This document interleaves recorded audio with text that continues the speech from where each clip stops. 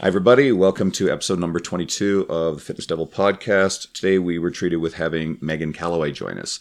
So we'll introduce you to Megan after our little intro music, but she gets into a lot of really cool stuff about, well, how to do pull-ups properly. We talk a little bit about some of the extreme stuff that goes on in fitness industry social discussion. You might want to stick around for that. And why in the industry, almost everything depends on context. So you'll hear us say it depends a lot. So enjoy the episode. Thanks for tuning in and give us a 5-star review if you can find the time. Not while driving, though. Thanks. Shut up and sit down.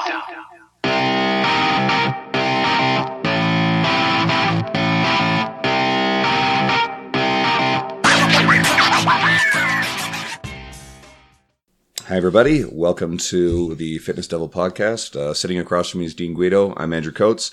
But today we actually have somebody joining us who I've been really excited about. We have Megan Calloway. She's in North Vancouver, and she's a strength coach, published writer, athlete, and a whole bunch of other stuff. But that brief description doesn't really do it justice. So, Megan, I'll let you more properly introduce yourself. Welcome. Thank you for having me. So this is always, I laugh, my least favorite part of the show is when I have to introduce myself. So I've been a strength coach now close to 15 years. Most of my clients are Gen Pop, but I do work with some elite athletes, some post-physio rehab, a lot of people who just want to get strong, feel good, feel empowered, and have fun. So that's kind of what I promote with my coaching. And then also people who are interested in the process and kind of want to understand what we're doing. So that's part of what I do. I love to write. I enjoy podcasts. I'm sure we'll talk about it later, but I put out a pull-up program in October. I've been playing soccer for 27 years, although I might not be able to play now just due to some commitments with work and our league just kind of deteriorating. So there's that. I'm sure we'll cover more later. We're going to go all over it. And yeah, the pull-up program, we'll tackle that next. So. Well, I was just going to say, you mentioned the pull-up program. So at this point, you're probably known as somewhat of the god of pull-ups. Just a two-part question. What's your all-time personal best pull-ups? And kind of elaborate for our listeners on getting them to perform pull-ups and just improving them based on your philosophies. Well, I haven't gone for a PR in ages. So, I mean, back in the day when I did them, it was 17. Oh, goddamn. Well, that's better than me. My best is 15, so I had a feeling you beat me. So now I don't know. Probably wouldn't be as good just because I've been doing them a lot more frequently. And then I'm also kind of more into the fun, advanced, flavors variations that I post. Yeah. I saw a video of you doing, first of all, the single arm version where you grab your wrist with the other hand. And I've seen you doing the ones choreographed to music where you move your feet. I can't remember the name of that. And you see videos of girls doing this to music and it looks incredible. Oh, I love that one. I just call it a climate. It's almost like you're jogging. I joke because I'm not into jogging for myself. So I'm like, that's the only time I'll jog. So it's kind of like a jogging motion while you're using the opposite arm and you're kind of climbing up and then you do the side to side at the top. Okay. So it's weird. It's fun though. So there's that. So probably PR-wise, I don't know what I'd be at right now, but I don't think it would be 17, but you never know. We'll say 15. Yeah, we'll go down a bit. And just kind of elaborate. So, you've been kind of vocal about, pull-ups, chin-ups, and improving them, especially for women. And kind of what's your main message on how to, just elaborate on that? Because I think a lot of people, that's the main goal is to even just do one. And you're doing 17 in your prime. So kind of let them in on your expertise here. Well, so, this is totally relevant to men as well. Yeah. But a lot of people, they think of it purely as an upper body exercise. They disregard what their core, their glutes, what's going on, their legs even. So rather than moving a rigid object, they're now kind of pulling dead weight. They're swinging. If you're swinging and unstable, obviously that's going to be a lot harder. And the path, the distance your body has to travel to the bar is suddenly much longer. So rather than being stable and having that kind of short, direct line to the bar, the distance is now a lot greater. Obviously each rep is going to take longer. It's just going to be inefficient. So a lot of people make that mistake. A lot of other people, they only use their arms. They do not use their back. Yeah. So that really limits people. I mean, it can predispose people to having like certain issues, possibly with their forearms or like different joints. So treat it as like, I mean, you're using the muscles in your back and like focusing on the scapular movement to perform the exercise. But you have to treat it as you have to get the whole body involved in working as a synchronized unit versus just focusing on the arms. And what's kind of even just the upper body. Well, I was going to say, what's your main cue for like just people listening? I know that's really hard to visualize, but like a lot of people have trouble getting their back involved. And kind of what's your main easiest cue to kind of establish that for people who kind of don't know what the hell that feels like? Well, I mean, there's a lot of the regressions. Like, so obviously you're not going to have somebody who cannot do a pull-up just go and do pull-ups. And that's some of the, like, you hear that all the time. Like, oh, get better at pull-ups by practicing pull-ups. Yeah. It's kind of one of these exercises where you can't just get from A to Z. You have to work on the fundamentals. You have to work on different regressions, build yourself up, improve the technique, improve obviously your upper body strength, lumbopelvic stability, even your glute strength, even your lower body and your grip strength. So, I'm getting some sort of weird, like vibrating sound. I don't know if you can hear that. Hi, can you hear me? Yeah. We can hear you. You're good. Weird. Okay. We didn't pick up on that. Are you good?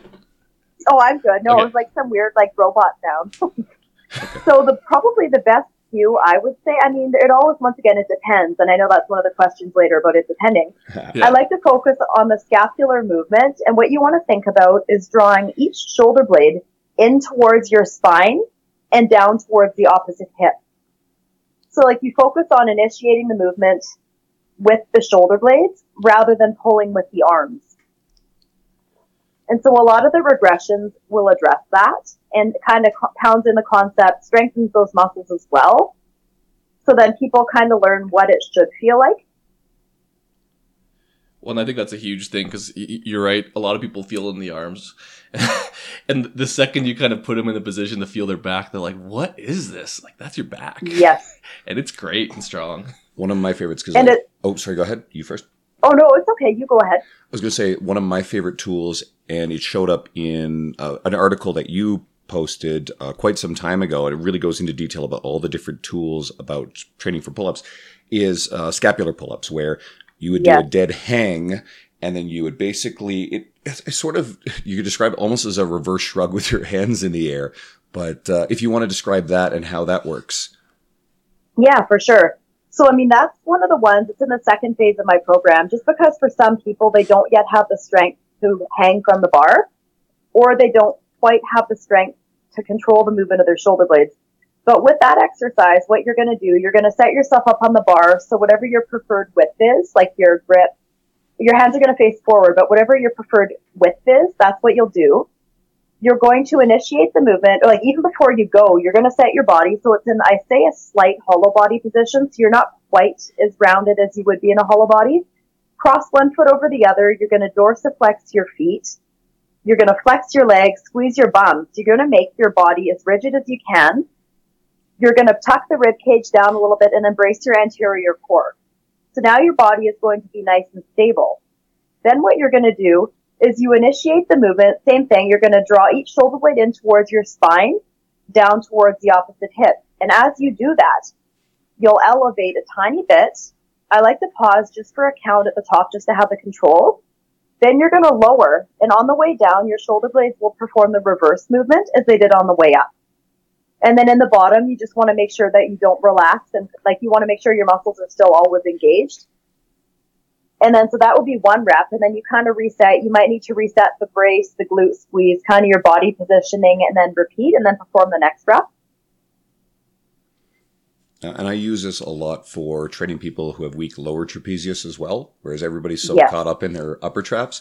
And if you do those scapular pull-ups either as a piece to progress towards regular pull-ups or just as a movement itself, just to train the lower traps, it's actually really good. That's actually a really, really good description. And hopefully if anyone's trying to learn this, you're going to be like, okay, I got to remember this, like the time in the podcast and go back, because you could actually do exactly how you described it and learn how to do it. Or just go read our articles. Yeah. Well, that's what we want to direct people to is like you've written articles on this stuff, and then you have what's called the Ultimate Pull-Up Program. So I don't know if you want to talk a little bit about that, because if someone wants to do this, I'd actually really like for them to explore this possibility, right? Yeah, I mean, it's really detailed. It took me quite some time to come up or to create. 4 phases long, plus a 5th bonus phase, which is all kind of my crazy fun pull-ups that you might see me do sometimes. So each phase, once again, it depends on the person. Everybody will progress at a different rate, but it kind of a 4 to 8 week block per phase. Each phase has exercises that address, so like pull-up specific techniques. You'll have all the different pull-up regressions. You'll have exercises that address upper body strength, grip strength, the controlled mobility of the shoulder blades, lumbopelvic stability, and even lower body strength. So it covers everything. And each exercise, you'll have like a really, really detailed written description, a video, you'll have a picture. So it is really, really comprehensive. And I think it surprised a lot of people when they bought it, just because I don't think they realized how detailed it would be. Like in a good way. Well, they're probably thinking a pull-up or chin-up is just so easy. And you're like, no, you could have these many parts. You could break it down. And like, they're like, what? Well, this totally challenges the perception of what a pull-up and chin-up is. Like you said, it's so much more than just an upper body exercise. Totally.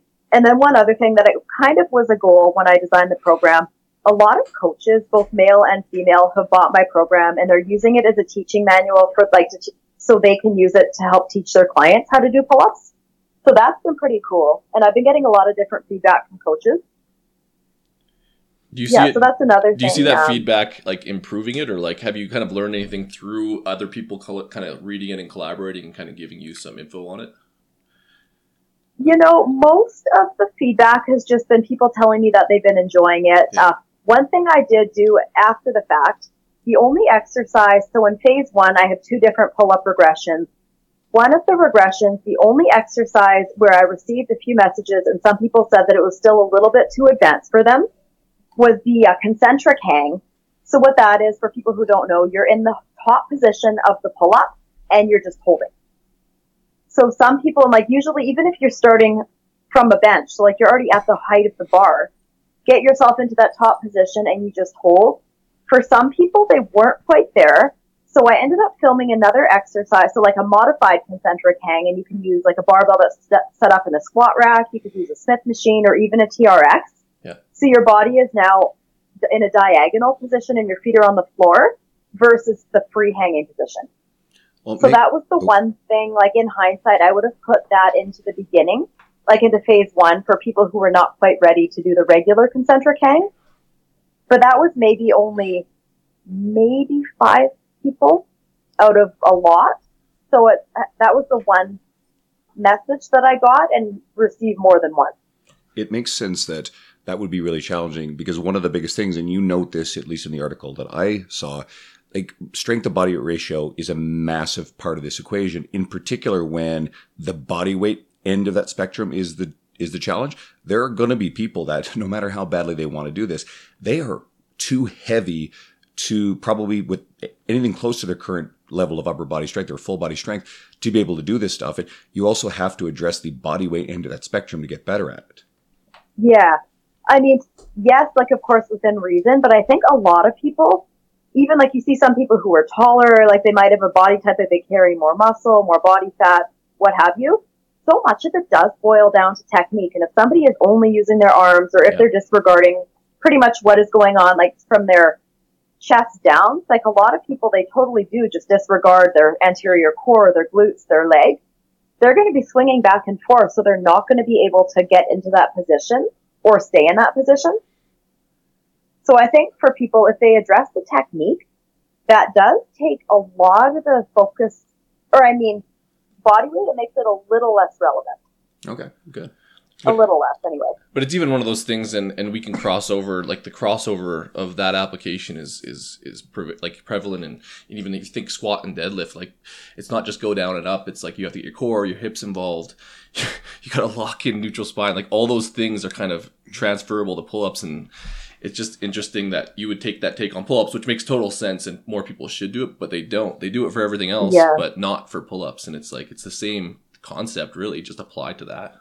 And you also exactly. You hinted at, of course, not swinging, whatever. So clearly, you're obviously a very big fan of kipping pull-ups in the butterfly style. Well, I've been asked that a lot, and personally, I don't do them and I don't teach them. it's a specific exercise. And I mean, if somebody's competing in CrossFit and they have to do that, then sure, of course, learn how to do it properly. Yeah. But you see so many people who they can't even perform like one regular pull-up. Yeah. And they're being taught how to perform kipping pull-ups before that. So, I mean, I think that is quite irresponsible and is definitely not something I believe in. Well, I'd even say, yeah, that's like a specific purpose, obviously, but that's a progression. And usually they'll use it as a way to just do pull-ups or chin-ups before they even have the foundation to do a strict one. Yes. Because, well, a friend of mine who used to do CrossFit, she did, I think it was 50 in a workout, but they were all kipping. And she said the only reason they did kipping was because otherwise she would not be able to do 50. Yeah. So I said, well, why don't you do however many you can with good form, and then that should be your workout, or at least like what you're required to do, rather than, I don't want to say cheating because it is a specific, like it's like a totally different exercise. Like I don't really consider them pull-ups because it's so like the form is so different. Yeah. Maybe that's actually the best point in all of it, is just to simply treat it as a different thing. And it is its own unique entity. And like you said, like CrossFit, like people like to bag on CrossFit, and the reality is it's a sport that has gotten more barbells in more hands than any other trend in our fitness industry's history. It's doing a lot of good. Yes, there are some concerns about some of the training modalities and the injury potential, but that stuff also exists in powerlifting, and we see an enormous amount of dumb and dangerous shit in bodybuilding. So I think all the criticisms of CrossFit are really just repackaged criticisms of everything else that's out there. If someone enjoys it and it gets them going, and they're not getting themselves hurt at it, then I think it's overwhelmingly good. So. Me too. I'm just so sick of hearing people complaining about it. Yeah. Like, I mean, I'm not the hugest fan, but it has so many good points, and it is getting people up and moving, and they're passionate about it. So, I mean, my whole thing, I think people should focus on what they're into themselves and not bash what they either don't like or know nothing about. Plus, like a side note, like regardless of whether I do CrossFit or not, those documentaries, like The Fittest on Earth, like with all of like the top level guys, like it's awesome. Oh yeah, I like watching that. Like, they're unreal athletes. Oh, and you know, some of the most impressive female physiques out there are CrossFitters. I don't know what it is about CrossFit. Well, it's the volume training for sure, and getting women to do stuff they normally wouldn't even imagine doing. But you see female CrossFitters walking around, and they almost always look amazing. The male CrossFitters are a little hit or miss, but the women seem to always look incredible, like ripped abs and just muscle everywhere. Now, we're talking about pull-ups. An important component about that is grip training, and I feel like that's often ignored. I don't see a lot of professionals talking too much about it. You do. Could you explain the importance of it, especially for women, in improving grip? Oh, grip training. Sorry, you cut out. I thought that you said rip training. So I was kind of grip training. What's grip training? Grip training. I was like, rip. That's a new one. No, so I mean, so many people, both got like men and women. Like, I have a female client, and she knows I've mentioned her on other podcasts before. She has exceptionally strong legs. And I mean, within the first few months of our training, she was already squatting over 200 pounds, no problem. Yet she could not hang from the bar to do even like a basic hang. So many people, and like this would also, of course, affect your deadlift. If your grip strength is poor, you're going to have issues. Yeah. So a lot of people, I mean, they might have really strong, like a really strong upper body. Their pull-up specific technique might be great. But if you can't hang from the bar, you're not going to be able to do any, or at least very few. So there are a lot of different exercises and different techniques that you can implement into your training. You can do some of the stuff, like some of the heavier stuff. Like I love trap bar carries. They are great because you can go really heavy with them. You could also do different loaded carries with like a bar, like barbell overhead. You can do dumbbells, one per hand. You can do one-sided carries unilateral carries. Plate pinches. You could do, do you guys ever do any stuff like bottoms up kettlebell stuff? Oh yeah. Tons of it. Yep. It's that humbles awesome. The strongest people real fast. And it gives like, yeah. It identifies the weakness so fast. Like you just know where your weakness is almost instantly. But it's also crazy how fast you improve. I was just going to say with that, it's so crazy how fast you improve. Like, I don't know if that's the CNS of it, but yeah, within, if you do them for like 2 weeks, like you start to double your weight, it almost just becomes a skill. And then that transfers, I found it transfers over almost immediately. Yeah, well, I mean, the lightest ones we now have 10 pound, but before we only hit 18 is the lightest. Yeah. So I do the single arm overhead press, and I think my first time doing them, I could do 10 with my left, 8 with my right. I'm left-handed, my left side's a tiny bit stronger. Yeah. But within maybe 2 weeks, I was doing 15 per side, no problem, and they were too light within 2 weeks. And that's the same experience. And one of the, I don't know who said it, but it was like, if to have healthy shoulders or to even be like considering overhead pressing with certain weights is you should be able to do, I think like 75% of your max or whatever with an upside down kettlebell. Then you know you're kind of bulletproof in terms of even shoulder stability and grip strength. That sounds very John Rusin-ish. I think it might have been John Rusin, and it's just one of those things where, like, I've tried it, and it's a good gauge. I mean, it's not the end-all, be-all, but, like, it does let you know real fast on where you sit and how much control you actually have of the movement as opposed to just heaving it up. Because you have to control it, but there's no way around it. Well, and also even just with overhead pressing, or even any kind of pressing movement, one mistake so many people make is they might get the weight up, but then they think, okay, I'm home free, and they kind of just let it free fall. Yeah. So I always like to tell people, like, whether or not you're doing, for example, like an overhead press, it could be something like a bench press or even a push-up. You want to focus on rowing the weight down.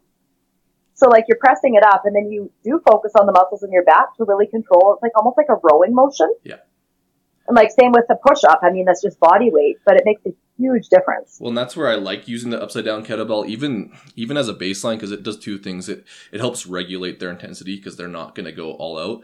And if they have the full range of motion, like you said, they have to control it all the way down. So it ends up making the lift perfect, and you don't have to do anything. Like, it's almost an external cue for them. Well, it is an external cue, as opposed to you got to do this, this, and this. Like, if they don't lift it right, it ain't going up, and it's not coming down very nice.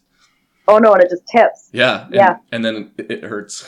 As long as it'll drop it on the head. Well, that's I think there's like a level of fear. Like, if it's overhead and it's wobbling, like, you don't want to drop it on your head. So you end up like performing better just for the sake of survival.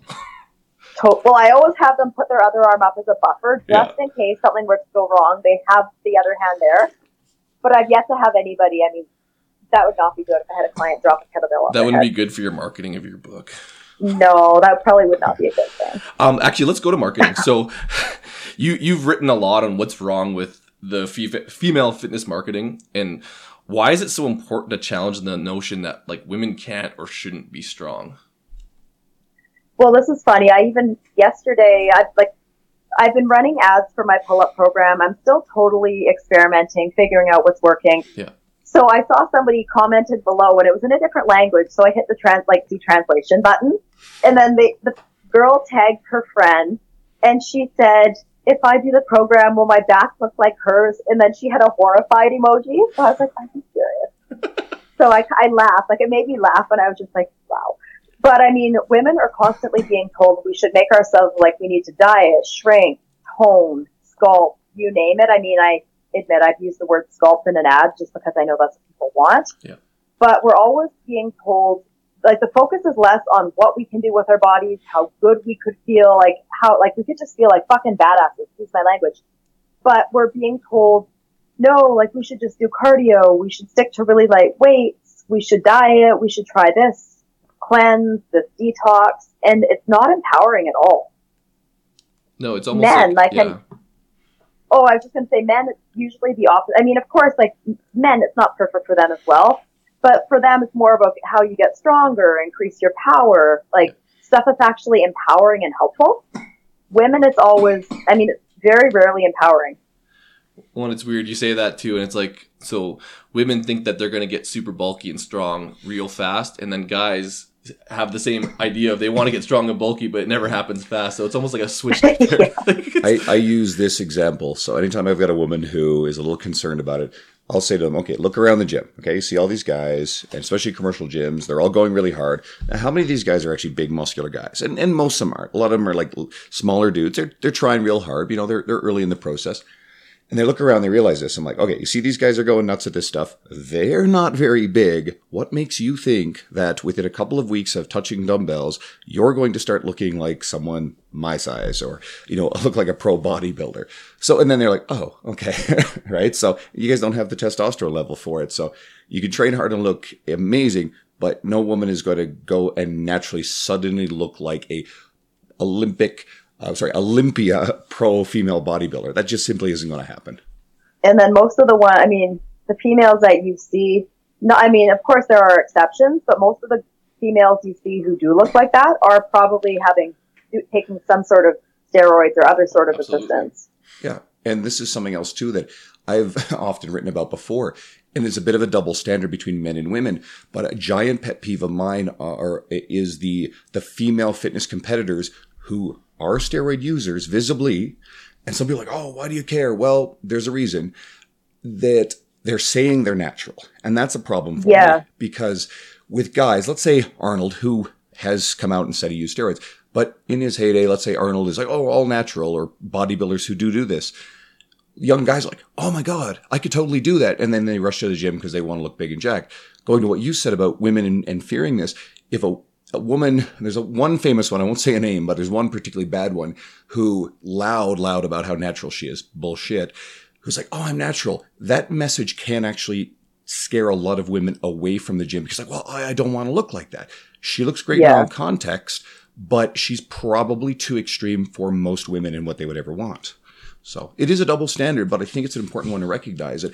I'm a little bit more aggressive with the women who lie about it and I understand why, but still versus say the guys who are saying, oh, I'm all natural and they're not. It's like, okay, we know you're full of shit. So go away. And also with women, we're always, or I shouldn't say always, but we're often being told how we should look, like, oh, like, be careful you don't get too big, like you don't want to be too bulky. What if some people do want to be more muscular? Everybody's different. We all have our preferences for what makes us feel confident, feel good. Nobody should be discouraged from doing what makes them feel good. Absolutely. And I think that again, if you go too far to the one side, it'll scare some people away. But then you're right. Like there are people who want to look like the CrossFitters, like, and that's a good message. So why tell a lie? I don't know. I guess that's the whole idea of it. Yeah. No, I was going to say, even with my own coaching, I don't focus a lot on appearance. I kind of focus more on whatever their goals are. I mean, get as strong as you can, get as fit as you can, do these awesome exercises, feel empowered. If you do that, for the most part, you will be happy with your appearance, but we don't focus on it. It's kind of more a byproduct of what we're doing, but not the actual focus of it. Well, and to get a product like that, like it's so specific, and like it's not realistic for a lot of people. Like, in terms of having a body, I guess a vain approach to it. Like those sculptors and bodybuilders and fitness professionals and aesthetics, like it's a lot. It's different. Yes. I mean, to each his or her own, but it's definitely not for me, and it never will be. So let's pivot a little bit here. Something that you've also talked about recently in some of your social media stuff, and we see this a lot. You mentioned the word "it depends." You referred to it earlier in your work. This is something that our friend Dean Somerset, we got to sneak him in every episode, just a joke. I know you're friends with him, and it was actually his wife, Lindsay, who had talked a lot about you, and the reason why we made sure we expedited getting you on the show. So she's really excited about that. So this message of "it depends" shows up a lot in your work. Could you explain the importance of this and why there's risk when you hear a lot of professionals speaking in very absolute terms about a lot of what they talk about? Yes. Well, I've used this a lot. I mentioned it a couple of days ago again, my reason. A good friend of mine, she wrote an article. It was a fantastic article, and it was about women's strength and kind of what our capabilities are. Awesome article. I looked in the comments, and some person wrote, and she's kind of picked apart the author and said, well, it's not very empowering because the author should have actually said, we all have the potential to deadlift or squat 1 to 2 times their body weight and so forth. So she was really upset that the author did not make this guarantee that we all can do this. So I replied and I just said what the author said, like it was factual, it was honest, and it was actually empowering because a lot of people, while it would be amazing to say, yes, everybody has the potential to do this, we don't. We don't know about injuries. We don't know about health. Something as simple as, like, I used the example of a man because another person commented and said it was like an attack on womanhood. Some guy said this. What? So, like, for example, say you have a man who is 6'4", he's very tall, he has very long legs and very short arms. He is probably never going to be able to deadlift from the floor. He might need to do block pulls. He might even stick to RDLs or trap bar deadlift. He might never be able to safely deadlift from the floor. So it truly depends. You can't make a guarantee. So that was one example. Other examples, just like the black and white bullshit you hear all the time, like nobody should be running, nobody should be doing this, everybody should have the same form. Squat, ass stuff like that. Oh my God, like that's another one, like Lindsay, like I know she talks about that. So like everybody must deadlift from the floor, it doesn't count. If your depth isn't asked to grass, it doesn't count. No, like everybody is so different. Form looks different. I mean, optimal form for one person will be horrible, it won't work at all for somebody else. So with everything, and I think a lot of the time you do get the black and white answers because some people, I don't know if it's like a confidence thing, they just don't want to say they don't know or like that they don't have the answer. Well, I think I think that even our job as professionals and even this information you're putting out is to kind of highlight and problem solve these issues, but like get other people to kind of hone in on this idea that it depends, because they should be questioning things, because it, like you said, it's not black and white. If their hip sockets are shallow and whatever, deep femur heads, whatever, like they might not be able to squat the depth. And then you have some person with limited knowledge or even a trainer with limited knowledge saying like, that's how it's done. And then it's just horrible for their lower back or whatever. Right. It's that people need to challenge that notion, or at least be more responsible in kind of their research on these things, because it does have huge implications for injuries, especially with the black and white stuff. Well, like the it depends thing is everybody is so different. Yeah. So you have to treat each individual, like you have to focus on the individual rather than just say like, this is how it's done. And that so many people do say like, there's one way to do everything. And I think that's why we're seeing so many injuries. We're seeing people who aren't achieving their goals and so much more. And I like that you touched on people don't like to say it depends because it makes them look wrong. But like, again, I would argue that it makes them look like they're trying to search for answers, because like it depends, but it's a problem. It's a problem solving issue. It does depend. And I guess that's our jobs as trainers to kind of get that out there. And skilled professionals are probably going to be able to qualify a lot of the it depends scenarios anyway. Yeah. Or they're going to provide some pretty clear information, but then just make it clear that, okay, in some situations, well, depending on the way someone's built, depending on their injuries, like there's very little that is hard and fast about how people should move or how people should eat. Exactly. Yeah, like that's another thing. I wrote a post about it recently, just about 37 random, I can't remember what the title was, 37 random points about my nutrition or something. Just because I've had so many people ask me how I eat and, well, this is how I should eat as well. I'm like, well, no, it totally depends. And then I shared 37 different principles I'm following. And like a lot of it, I'm a lot more flexible than people probably assume. And so what works for me might not work for the next person. And so that's largely why I shared it, just so people can see how different we all are.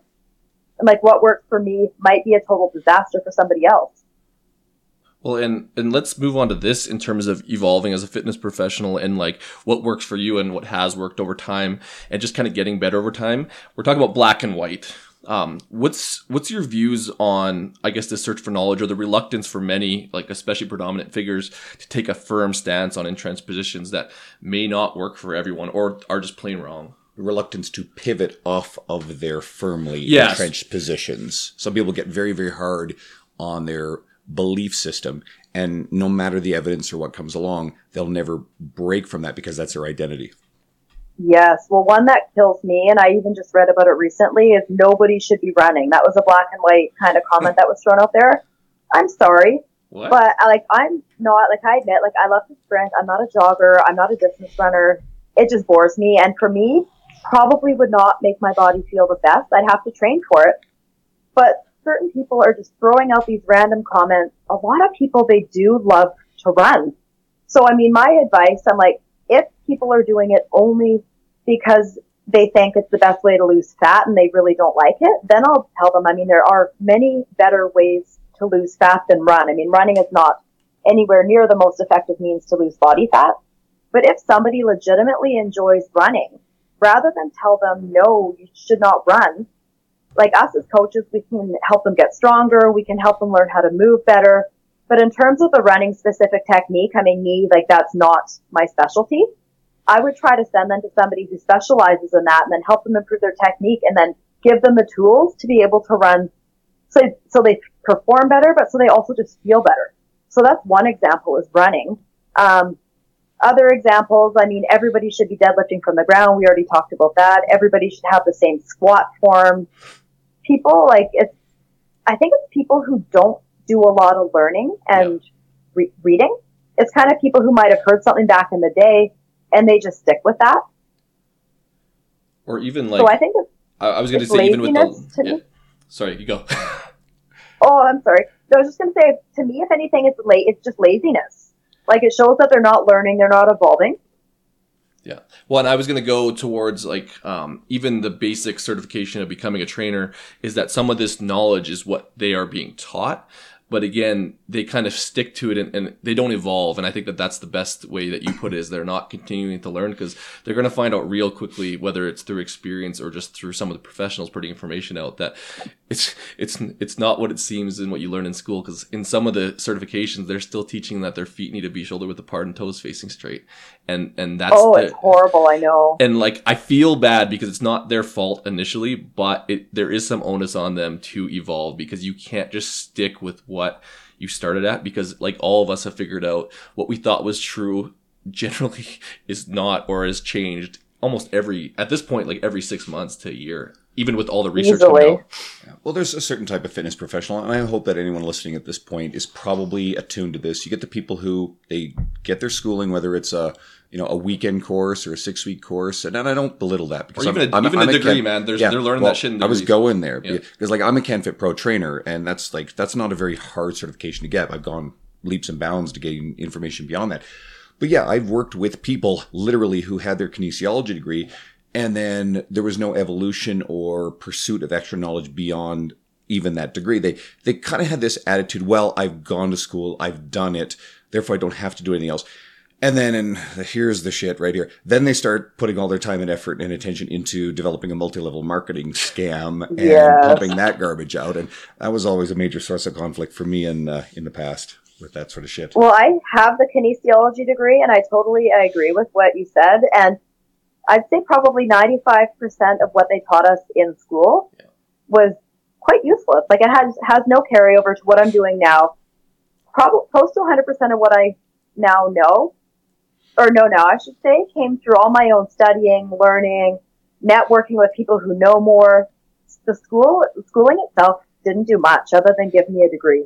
Well, and that's I don't know if it's the school's problem, but I mean, their information hasn't evolved, probably because they're still making money off of it. But it would be nice for some of that information to be a little bit updated, because we're even having like students coming out of kinesiology that don't know the basics, and they think that they do because they have this expensive university degree, which again, I'm not knocking school. It's just they'll learn real quick that they didn't waste their money, that they're qualified, I guess, degree on paper, but they're not qualified in terms of experience. And it's a tough lesson, I guess.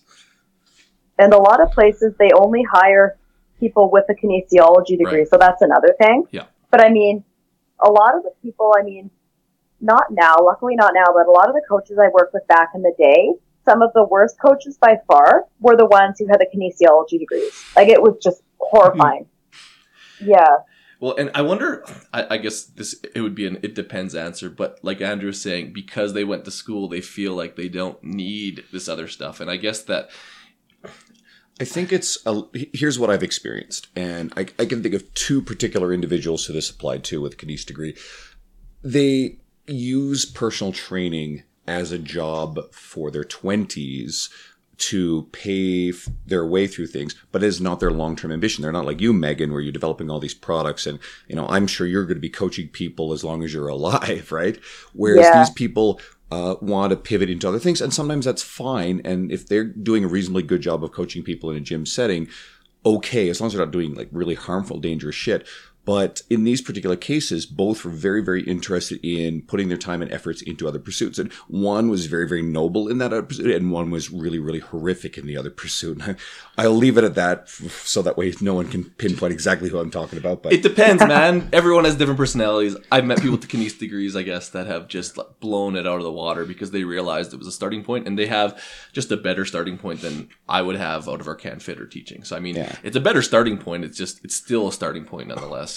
And if anybody thinks, I think so much of it boils down to passion. Like, if you're passionate about it, you'll be motivated to learn. Like, you enjoy it. It's fun. Yeah. Like, if you're not passionate about it, you probably won't learn. You probably won't evolve, and you won't be very good. Well, then, that begs the question why they take it in the first place. But that's another whole podcast. Well, if that teetered into contentious stuff. This one definitely will. So this one might set some pants on fire. What are your thoughts on fitness professionals taking extreme stances on social ideologies where they potentially risk alienating or a large percentage of their potential audience? What do you think there? I think people just need to pick and choose their moments.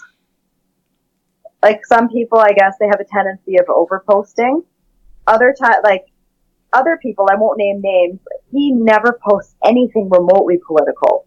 He shares so much amazing free content. Like, he's awesome. He posted an article, I believe it was about climate change. Totally not controversial at all. Never, I haven't seen anything remotely politically inspired before. He had so many people below this article just write like, unfollow. I'm like, are you serious? So that pissed me off because this person never shares anything like that. So I wrote, I'm like, well, you're lost. Like, all he does is provide free information. Like, he's constantly educating people for free. And then you're going to unfollow somebody because they share something like that. So, I mean, that's one example. People, no matter what you share, people will always have an issue with you. And I ended up finding out, like, I don't post many political things. I have, over the years, shared a couple of articles on equality. So I randomly found this blogger. I don't know how I found this. And it was talking about fitness professionals that they really liked. And then they brought me up and they said they really like me and my stuff, but they're hesitant to share any of my work because I can get quite political. And I guess they don't care to hear what my stance is on gay marriage. I'm like, oh my gosh. I'm like, really? I might have shared, like, over the years, maybe not even 5 articles, and you're fixating on this. So, I mean, I just say, do what you believe in, but also kind of pick and choose your moments. If that makes sense. It totally does. It's funny you use the example of gay marriage. For me, that's not even, I don't even see that as a contentious one. Like, if someone's sharing something like that and you're getting backlash against that, I'm almost of the mindset, like, those are followers you probably really don't fucking need. Like, oh, I have weeded so many followers. Like, the people who follow me are amazing. So even a couple of years ago, I posted, it was just a beautiful picture. It was totally Photoshop, but it was kind of a shape of a heart that was made out of rocks, like a mountain, and then it had a rainbow in the middle. And it was just a really beautiful picture that somebody sent me. So I shared it.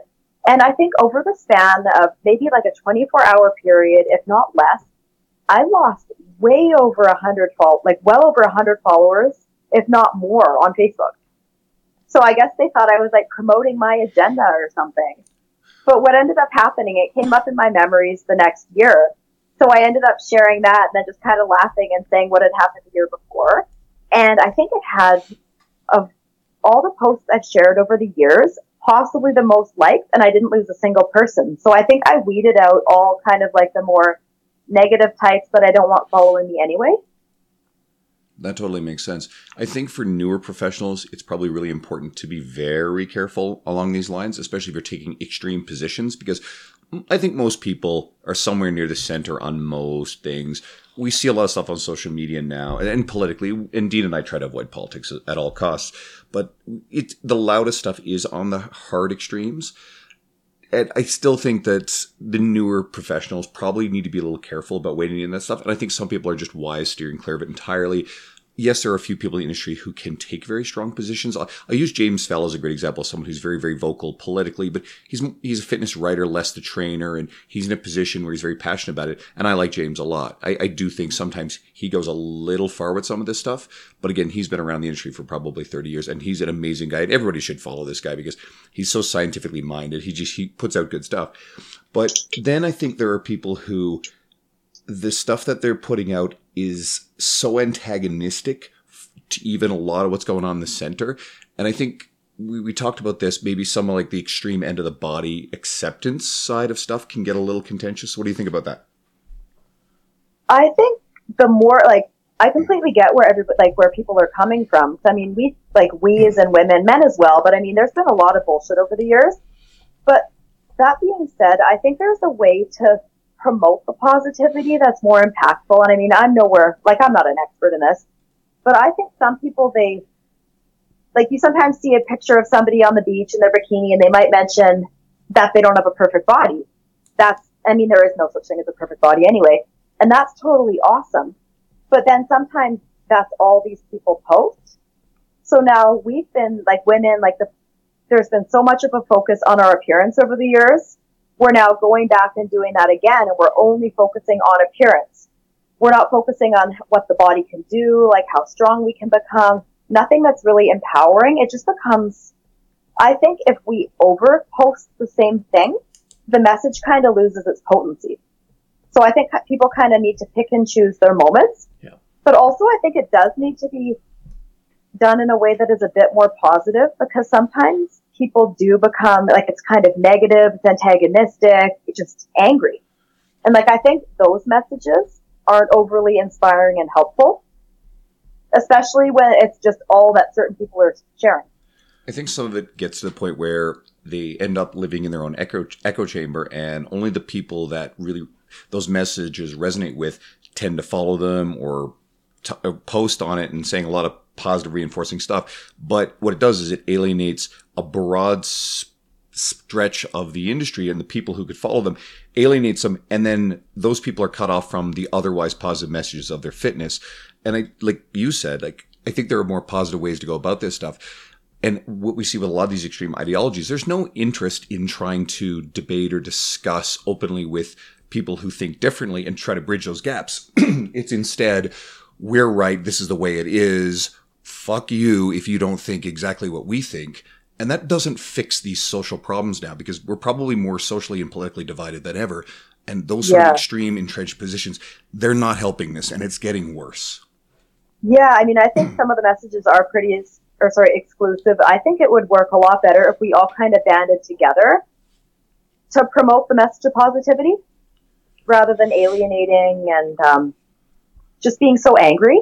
And once again, like, I get where the anger is coming from, but I do think there is a bit more effective way to channel the message to help more people, like to empower them, to motivate them, and just make people want to feel better as well. And like focus kind of on, even in terms of fitness and nutrition, focus on feeling good, focus on what the body can do, all the fun you can have, rather than just focusing on aesthetics, because that is what women have been subjected to over the years. I mean, in this case, like being told we should be shrinking, toning, making ourselves smaller. Now there's kind of that opposite, well, fuck you, I can do whatever I want, which is true. Everybody should be able to do what they want. But I just think it would be a lot more helpful if it was done in a more positive and empowering way.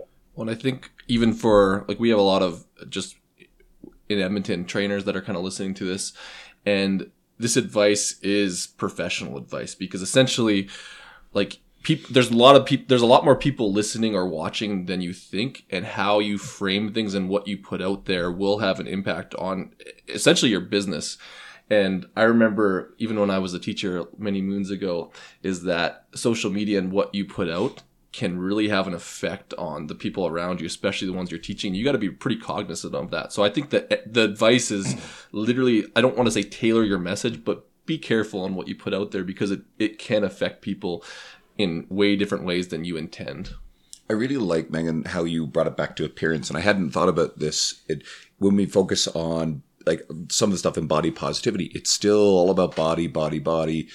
It's about appearance. And like you said, like, let's maybe move off of that appearance thing a little bit. Let's look at athleticism. Let's look at performance. Like you said, feeling good, and not always draw it back to looks and aesthetics. Well, and it's on the onus of, I guess, the people with influence. And that at this point, the people putting the information are the fitness professionals, and especially people like you and John Roustan and everyone we've have kind of on here that is gaining that greater audience. It's kind of on us to be that, I guess, combine and put that positivity out there, because people are watching. And I mean, there is nothing wrong with focusing on appearance and wanting to change the way you look. Nothing wrong with that at all. No. But I just think we need to adopt a more balanced approach. So rather than focusing purely on our appearance, we should kind of focus on like performance, health, just feeling empowered, that sort of stuff. Like using your fitness as a tool to enhance all aspects of your life. Okay. And also one other thing I should say is, like, all body types are normal. Like I need to say that just so people don't think I'm implying that they're not. Everybody is amazing. We all need to focus on what makes us feel best. Yeah. But I think a more balanced approach would help the masses. Is more kind of what I'm trying to get at. Well, and that goes into the positive, and we're talking about mental health at this point, like in the positive effects of physical activity and having a positive body image. What benefits could you elaborate that might encourage someone to get active for their mental health, I guess, at this point? Well, I mean, even just me, like I use it, I don't like to say I use it as therapy, but I mean, working out, it just gives me a clear head. It allows me to focus more on my work. It makes me a lot happier. Everything I do, I'm able to perform at a higher level when I am fit. So it's just a tool that enhances all parts of your life. I mean, you can obviously confidence, feeling empowered. You might set goals, you achieve them. That increases the confidence and feelings of empowerment. For me, like I love to work out for like the physical as well, but more of it is mental. So much more is for the mental benefits. When a lot of impact I've seen on even with physical activity and getting into sports, let's use CrossFit or powerlifting, for example, is switching that idea of body image, getting it for body image to a performance goal tends to have positive effects on their body, which is kind of changing that mind frame for people and just switching the goal and they end up getting results because of the goals.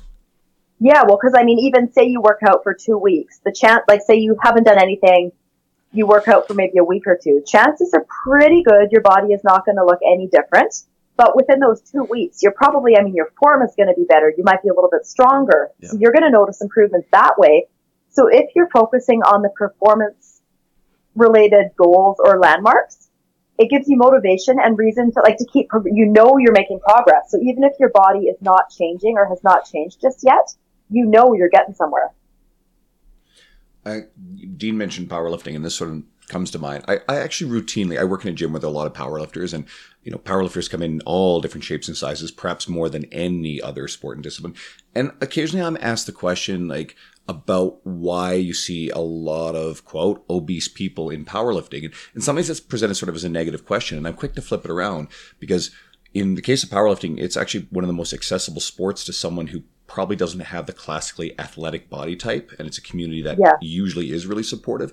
And what often happens is, as those people get involved in that, you start seeing changes. But it's something very positive mentally for them. It gets them active, involved in a community where maybe going out and playing hockey or some of these other pursuits just simply aren't even accessible to them. So I think that getting people focused on the mental aspects of it and getting away from the physical is really important. And like you said, you are going to see some physical improvements. You may just really not be focused on them. Yeah, exactly. So that kind of goes to the idea of empowerment. And you view your workouts and physical fitness as a route to empowerment. But would you elaborate on what your thoughts are on that? Yeah, well, even just to give a bit of a background, when I was younger, my teens, my 20s, I did used to work out more to control my appearance, and I did all the bullshit that I'm so against now. So I was in a car accident when I was 28, and for 5 years, I walked away from it uninjured. But for 5 years after that, I just dealt with the craziest full body symptoms. I was not able to train properly. I had to quit playing soccer. I never thought I would feel normal again. So that kind of made me reassess everything. I realized that the ability to work out, to move, to play sports, anything is a gift. So once I started working out again, my mindset shifted. And it became it was all about having fun, trying things, experimenting, achieving different goals, just feeling empowered and good versus focusing on working out purely to control what I look like or what a number on a scale says. And so even now, you'll see a lot of the videos I post, kind of the crazier fun stuff. That's me playing, experimenting, and I do kind of feel like a little kid and just having fun when I work out. And everybody, no matter what your fitness level is or even your ability, there are so many different ways where you can work play into your training program. So that's another aspect of my coaching. I do try to help people find the joy in working out and see that it's possible and that it's not just some chore. Because a lot of people, if you think of something as a chore, you're not going to want to do it. You're either going to hate it or it won't be sustainable. No, and that's actually a great message. Like so many people look at workouts as being a chore. I actually just put up a post about not treating exercise like punishment. And you sometimes see that sort of thing. Or people have this mindset that, well, I ate poorly, so therefore I got to go and like do all this extra cardio. And they're very much punishing themselves for it. Like, holy shit, no, that's setting yourself up for a terrible relationship with exercise. Like, find fun within it. That's the only way you're going to find this, like you said, a sustainable long-term approach to keeping yourself healthy. We have to culturally change our attitudes towards working out. Like I'm writing something about this. Hopefully I'll release it soon. Like, we didn't adapt historically for the world we live in. There's far too much convenient food, far too much convenient lifestyle, an app for everything on our phones. Like, we have to embrace the fact that we're going to have to find some sort of physical activity that we do voluntarily because we're not chasing our food around anymore. At least most of us aren't. And the way that society is going, it's an obese society and ever more growing in that direction. We have to be somewhat reasonable with our food. If you don't find a love and an enjoyment in something physically active, you're probably going to trend in the wrong direction. And that has serious long-term health consequences. So I love that message from you. Oh, thank you. So let's ask you the question everybody gets. I always love this stuff. I am kind of notorious for reading a lot of books, and I have a lot of fun with that stuff. So I ask every guest, is there something that you are currently reading or that you have read in the past that has had a profound impact on you and you would want to recommend to other people? Well, I'm not quite done. I'm reading Stu McGill's and Brian Carroll, their book, The Gift of Injury. Yeah. That one, that's been an awesome one. I'm a huge fan of Stu McGill, and I've been reading, a lot of his papers, I've been following his work for years. And I actually, when I was recovering from my car accident, he was the person I followed the most and implemented a lot of his strategies when I was recovering. So Gift of Injury, I read Back Mechanic, those two were awesome. I just finished one called The One Thing, which is good for productivity. I don't know if you know about that one. I actually have it on my coffee table. It's sort of on my list of stuff. I've been doing more audiobooks. Jay Ferrugia recommended it when I was in Seattle at Luca Hocevar's Vigor Ground Fitness Summit. And so I actually asked the whole panel of them, and I was like, I love asking about books. So I asked them each what one book recommendation was, and that was his. So I picked it up, and I've got to get to it. Yeah, so that's a good one. I listen to a lot of podcasts. I do listen to more podcasts than I do read books. So right now I'm listening to Perpetual Traffic. Like, I'm really trying to, since my launch, I've really been, I didn't really know a lot going into my launch. I had a lot of help, a lot of people who believed in me, kind of showed me the way. So now I'm trying to become really business smart, and I'm really learning about advertising.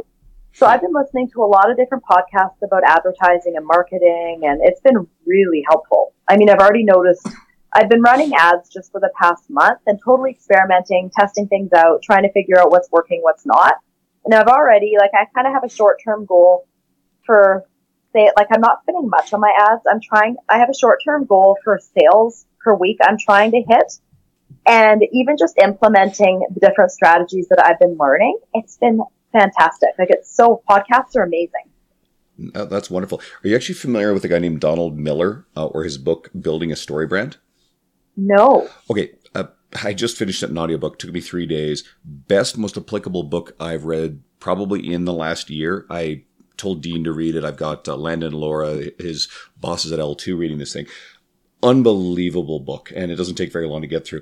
And Donald also has his own podcast as well. I can't remember the exact name of it, but it's all tied in with the story brand idea. And it chronicles stuff that, if you ever heard John Romaniello talk about the hero's journey, that Joseph Campbell stuff that goes way back, all the story points. No, I haven't heard that. So this is, Campbell wrote a book a very, very long time ago, and Romaniello talks about this on a handful of his podcasts, where you have the hero's journey, and Luke Skywalker, Harry Potter, or similar Frodo in Lord of the Rings, they're all cited as the same sort of example of this and all the stages that the story and plot takes you through. There's a guide, Gandalf or Dumbledore or obviously Obi-Wan and Yoda. And if you approach that kind of story in your marketing, which is something I'm trying to incorporate now, you can really connect with the audience. So it's actually one of the most important books I've probably ever read. And just based on what you just said there, sounds like you'd love it. Yes, sorry, so I wrote his name down, Donald Miller. What was the title of the book? Building a Story Brand. And for anyone else listening, and if you're in business in any way, shape, or form, you want this book. And this is sort of, you don't know this about Andrew. This is like Andrew's expertise. He wants to hit 150 books this year. So if you ever need a book recommendation, I'm always like, Andrew, I need this, this, and this. What book should I read? He always has one. So you're going to get a lot of messages now. Yeah, I get a lot of messages. Oh, I like that. He's read them all. So like it's a good review from someone I know who's in the same industry. It's great. So yeah, my friends around me, they just surgically pick off shit that I tell them. I get tons of questions about it. Because I don't have to read 150. I could read 10. Great. Save myself some time. Exactly. Oh, that's cool. I mean, I do need to read more. Like since my launch, I was so busy with everything, I was not able to read it all. So now I'm finally getting more time where I'm actually able to read. So that's been nice. Audiobooks, 2 times speed. Yes. Seriously, like I'm a believer now. I'm gonna go broke doing this stuff, so it's getting a little out of hand. Let's go on to how people can find you. So we've talked about your program, your philosophies. Where's the best place to see you on social media or your website, and how can people get a hold of you? Best way to get me is on Facebook, and this has happened recently, and I don't know how to hide it. So the page that people should follow me is the one, I mean, most of the people are already on it, but just Megan Calloway. I have a business page that it's dormant. I mean, it's not even public, but somehow people are tagging me in it because I'm using it so I can advertise. Yeah. So the one to find me on, best thing on Facebook is just Megan Calloway. For my pull-up program, the website is ultimatepullups.com. And then you can also just look me up on Instagram and you can find me on there. So those are probably the best 3. How did no one take that name? That's a good name. The Ultimate Pull-Up Program. Yeah. I don't know. I don't think anyone's ever done this before, right? Like it's a comprehensive thing, and I just don't know. I think people are selling pull-up ideas, but it doesn't go into anywhere near the level of detail. And they're recommending a lot, and I've been guilty of doing this too, like assisted pull-up machines and using bands. I use bands with my clients, but you've been sort of very vocal about how these things are not even necessarily the best tools. So if anyone's listening to this and thinking, oh, that's the route to it, go explore what Megan's talking about. Well, I do talk about the band, like the band, I do have the band in phase 3. However, and like I always, like there's a huge however all the time. The reason I don't even have it until phase 3, if you are doing a band assisted pull-up properly, it should look identical to your regular pull-up. Yeah. And when most people, I mean, obviously the band helps you at the bottom when most people don't need that as much. But when people use the band, they think, oh, I can totally disregard what my legs are doing, my anterior core, or my glutes. And so you'll see people swinging back and forth, using a huge bounce at the bottom. So if your form basically mimics that of a regular pull-up, good, then it can be a helpful tool and it allows you to kind of work on your mechanics and build up the volume. Otherwise, I'm not a fan of it, and that's why it's not in there until towards the end of the program. That actually makes a lot of sense. And again, going over the article challenged some things that I've been doing in my work with some clients. So, and it's actually, I've gotten some tools out of it. So I'm embracing it. Well, what I'm hearing again is it depends. Yes, it does. But it's within context. So I think that even any of the trainers listening to this can even pull that away without even seeing your program. But if you want to dive deeper into that, I would definitely go buy that. Because at this point, there's a lot of people referencing it. So why not make yourself better? Oh, thank you. Yeah. Guys, if there's anybody who is really interested in learning more, especially because like we have a lot of fitness enthusiasts, we have a lot of trainers. If you're a trainer and you want to learn a lot of stuff, you probably should go and follow Megan. There's a lot of very accessible technical learning stuff there. You can learn a lot about how to teach exercise to your clients. This is a great resource that you should incorporate. I don't go out and seek out people for this podcast because they're just some random person. Like there's an infinite array of people we could choose for this. We specifically wanted Megan on here because, you know, she's really good at what she does and she's going to help you if you choose to embrace it. So follow her, explore the stuff. And if you like it, you know, go buy something, support someone as opposed to buying garbage from some person on Instagram who's got 750,000 followers selling detox tea. Seriously, right? We never got into that this episode. So Instagram kills me. I laugh. Like it's impossible to gain followers on there. Like it's so slow. We're like I laugh at that. Yeah, Dean is aggressively working on that. He's pretty much ready to Trying to sell switch the paradigm. I'm going to be the non-booty chick and put out good information instead Well, of he's all trying to this sell bullshit. he's willing to sell his soul to get 10,000 followers so he gets a swipe up function. I don't so. know. I'm not Hey, even. that's my goal. Is Yeah. to swipe up. That's my. I need That's to all I see want. You know that what? I don't care. We'll tell you what. If you want, we'll add you to this thing that we're doing, and we can chat more about it. And we're actually It just makes so much sense for marketing. It's just like, fuck, I want 10,000 followers, but I'm not going to sell my soul, but I'll sell half of it. Well, one thing that I've gotten a few messages, and actually, funny enough, some of them have been from guys, and they say like they appreciate how authentic I am, and how like somebody, I forgot what they said, like they like my style, like how I work out in hats, and like I'm totally not just like working out in a sports bra and booty shorts. And I mean, to each his or her own. If that's what you like to do and that makes you feel good, I'm all for it. But for me, I would be so uncomfortable. So I do appreciate that people are following me kind of for me. Yeah. But it's not doing a lot for my numbers. yeah. The trick is infographics and then like subtly put like someone doing really shitty form, but they are one of the booty chicks, and then get them in and then hammer them with knowledge. I don't know, whatever. Well, this is it works. It works. Oh, I was just going to say something a friend of mine said, and this is so true. A lot of like people, when they post exercises, when they're using very good form, it could be the hardest exercise in the world. But if somebody is doing something with awesome form and they make it look easy, you get way less likes, or way fewer likes, I should say. If somebody else is doing the same exercise with awful form and it looks like they're trying so hard, it's just like a huge ordeal, they will get way more likes. Yeah. That's another thing that I've figured out as well. And it's literally so like, and again, usually when they really struggle, and like, again, I'll just use the fitness chicks, but they're always my bad examples. And then, but they get the most likes, but then again, you get brought in from that. So I don't use them as good form. I use them as bad form. And it's kind of like, it's like a Yoda thing. Well, I mean, you can see the people who, I mean, there's a few people I follow and they're crazy popular and they do nothing but post good content. So Yeah. I absolutely love it. And I just wish more people like that would be popular. But they're not, we can appreciate that because we know what good is. So it's like the other people Yeah. just don't have the education to even filter that. And I think that's the problem. And like, again, they don't know what good form looks like. So they're just going to go what they know looks good. And that's usually some hot chick in booty shorts. And that's unfortunate. Like I'm not going to go on a rant on this shit, but I won't. Well, they're smart though. They know what works. Like, Yeah. and they use it to their advantage. Yeah. Like, and there's kind of, it seems like, okay, like bikini selfie, Boom. workout video, maybe an infographic. And then it's kind of like that formula and just post that. Those are the people I tend to see who have like millions of followers. Yeah. So they know what works and they use it. But I mean, a lot of us, like just personally, I mean, I don't think I'd ever be that popular even if I were to do that. Ethically, I just don't feel good. I wouldn't feel good about No. myself if I did that.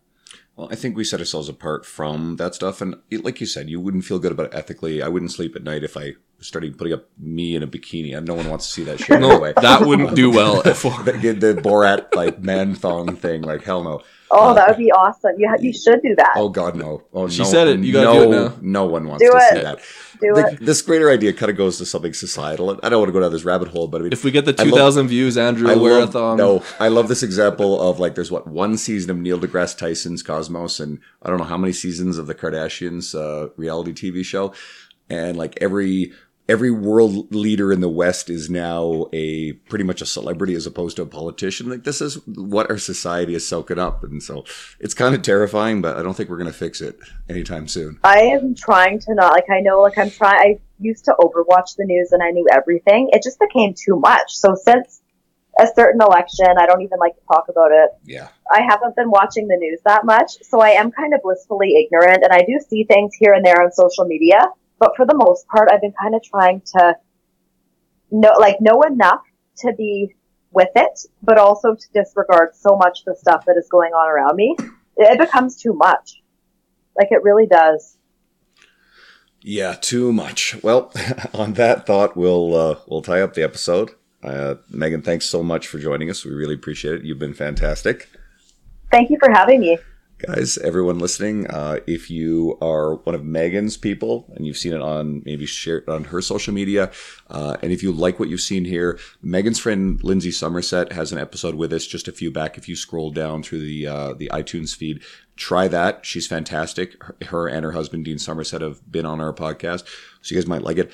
And if it turns around that you actually really like what we're doing, give us a 5-star review, share it, subscribe to it. Honestly, we're really trying to bring great guests on here, and we've got more planned for the future. And if you're a regular listener, guys, go and follow Megan. She's super. So we wanted to share her with you. So thanks, everyone, and have a great day. Shut up and sit down.